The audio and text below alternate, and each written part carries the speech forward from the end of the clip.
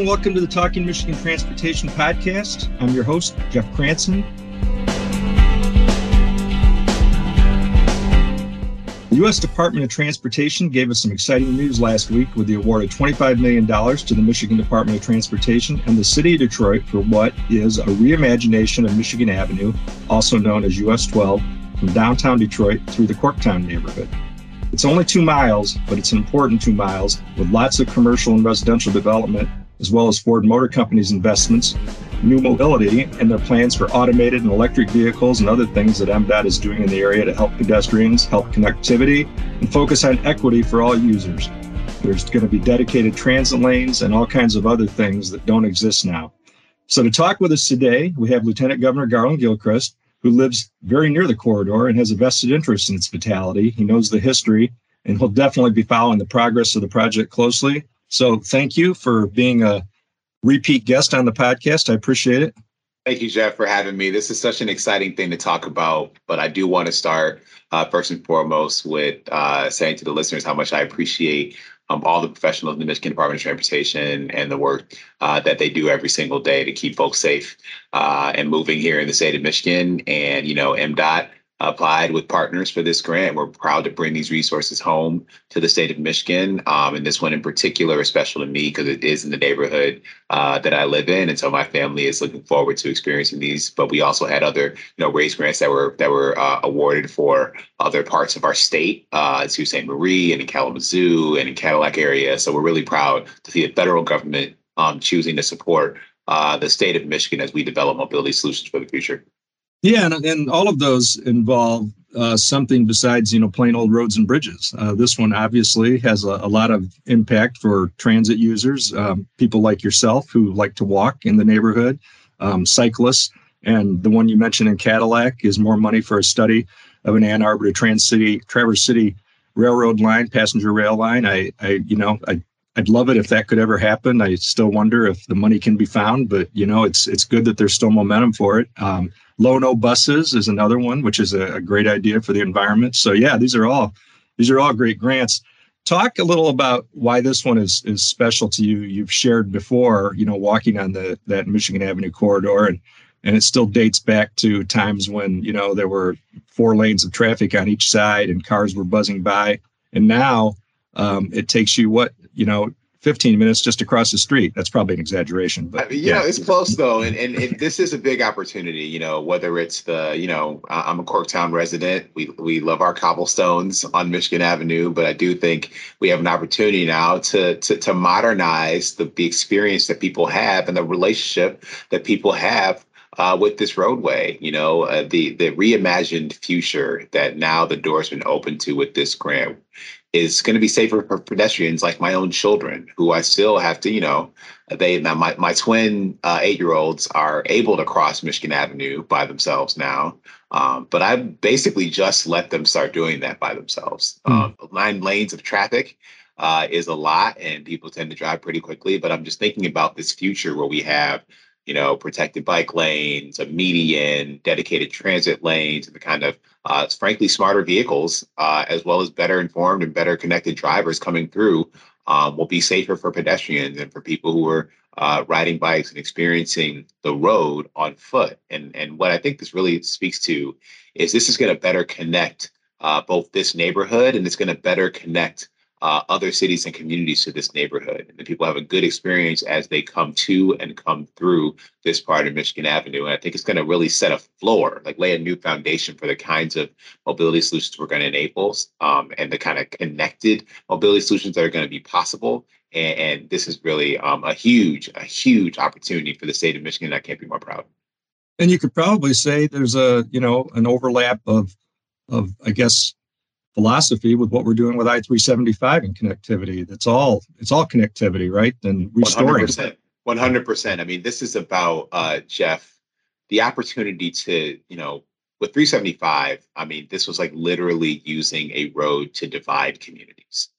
And for this, in the name of connecting 2 places, you were disconnecting 2 others. And so this is about bringing them together with the 375 project. And then so here in Michigan Avenue, again, it's about connecting people and changing relationships. And when we think about equitable access to every part of the city of Detroit, for example, that starts with having roadways that are inviting to people who can get there through all kinds of modes of transportation and mobility, and being welcoming to that. And so, again, this is about a new floor for how we design, how we build, how we think about the role that our roadways play in connecting our communities. I want to get to the equity components of this in a minute, but tell me this as somebody who's lived down there for a while. Obviously, my experiences were Corktown as a kid. We're going to Tiger Stadium, and it looks very different now than it did then. So who's buying all those condos? What do those people do?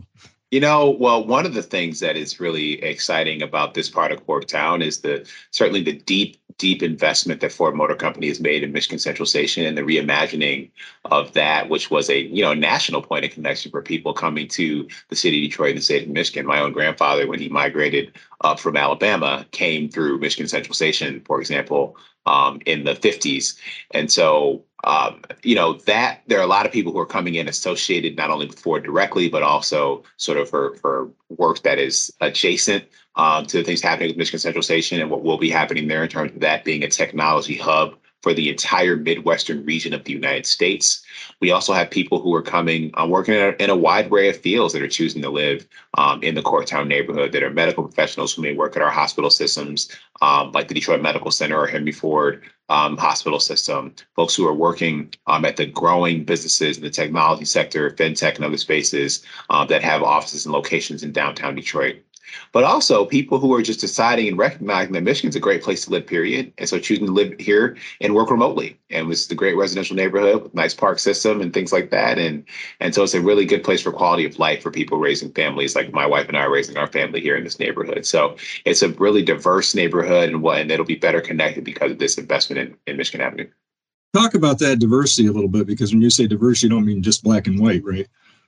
No, I mean in terms of levels of income, representatives of socioeconomic status, in terms of people who may be lifelong Detroiters and Michiganders, and people who are moving to the area, the city, the neighborhood, or the region for the first time. We have a very robust and growing immigrant community in this neighborhood. It's connected to it's directly next door to Southwest Detroit in the Mexicantown neighborhood. And so we have a very strong cultural identity with our Latino and Spanish speaking communities in Detroit. And so this also is a neighborhood, historically, Corktown, that has been a home for immigrants and people who would come to Michigan from different parts of the world, particularly in Europe. It's called Corktown, named for Cork in Ireland. And so we also have deep history with the Gaelic Society, as well as the Maltese American Society has the Maltese Benevolent Association has a location on Michigan Avenue, right in the part of the corridor that this grant is going to benefit. And so just again, it'll build on that rich heritage of being a connection point and place for people who've chosen to come and live in the city of Detroit to have a place for them there. It's just hard to imagine 20 years ago what this was going to look like and how much it was going to take off, despite a recession, despite a pandemic, the energy there. And in a couple more years, this project will be done, but we'll also have the Gordie Howe International Bridge just down the road. So it's going to look very different all the way around in terms of transportation. Please stay tuned. We'll be back with more Talking Michigan Transportation right after this. Avoid the wait, and remember, the Mackinac Bridge is closed to traffic Labor Day for the annual Bridge Walk starting at 6:30 a.m. Spend some extra time in the UP or take your time heading north, since the bridge won't reopen to traffic until noon to allow walkers to clear the bridge. For more information, head to MackinacBridge.org/walk. So talk about the equity components of this and why you think this was important, given the history of the neighborhood and where it rates in terms of poverty and some of the census tracts. How will this help with that? Well, again, communities that are better connected are more prosperous. And so for people being able to have it be made clear that they are welcome to live and welcome to come to and through a neighborhood is really important to that neighborhood's economic vitality. And so having a broad array of people having access to that is really what we mean. This will help us build a Corktown, a Detroit, and a Michigan where everyone sees a place for themselves. They don't feel like that's a road they can't turn down. That's a road they can't bike through. That's a place that they can't stop at a bus stop.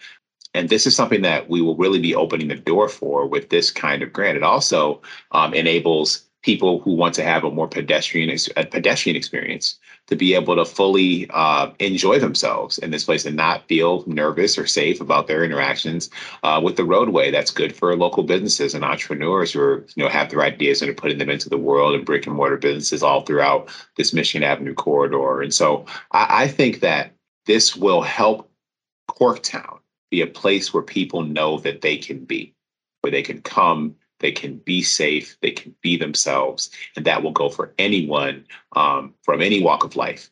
And ultimately, that's where we want our city to get to. That's where we want our state to get to, a place where everyone feels safe and respected and protected and able to have a great time.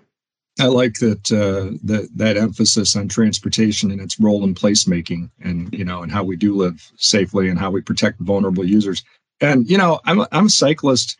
And I will say, with all that's gone on in the state and Grand Rapids, where I live, and Traverse City and Ann Arbor with biking lanes and what they've done in Detroit, I still think the future is protected bike lanes. I just don't know that I'm ever going to feel safe, knowing that person is driving down the road next to me and they're on their phone, So yeah, and well, especially someone who likes to ride bikes with my kids. Like I rode bikes with my kids up and down Trumbull Avenue just last night, actually. And when the bike lanes are protected, you feel better. When my 8-year-olds are riding, they ride in mostly a straight line, right? But mostly, yeah. But you want to make sure that they're safe. And Michigan Avenue already has the distinction of having one of the longest, if not the longest, bike lane actually in the state of Michigan.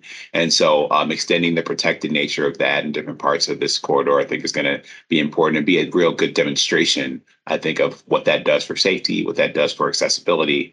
And it gives everyone the peace of mind they need to be able to know that they can drive or ride with confidence.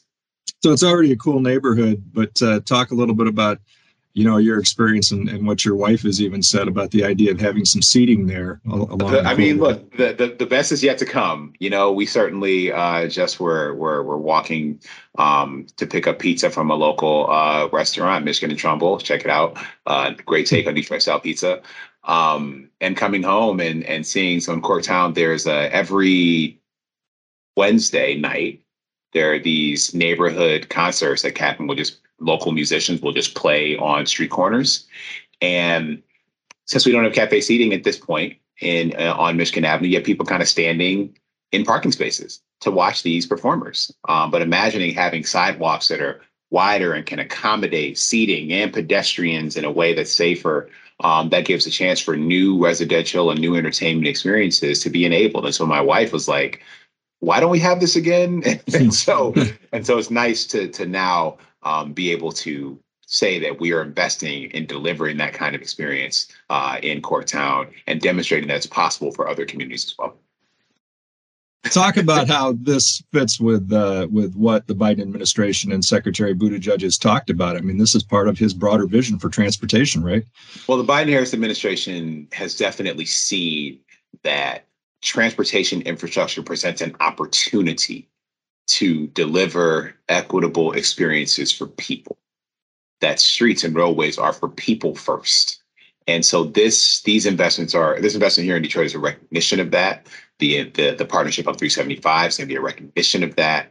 And also the chance to right or wrong, where we have, again, in the past, transportation infrastructure has been a tool for division, a tool that has enabled or accelerated segregation. And we have a chance with these projects to turn back that clock and to get that right going forward. And that's what this project represents.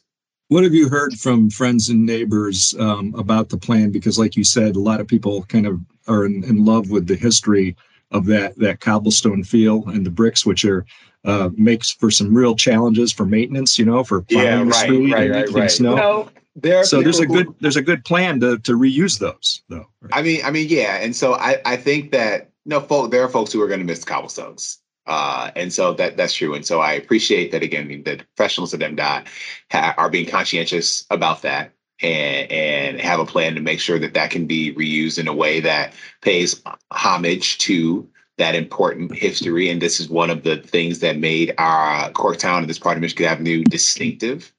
And so we want to recognize how important that is to folks. And at the same time, recognize we have a chance to move forward, honoring that heritage and building modern experiences for people. Yeah.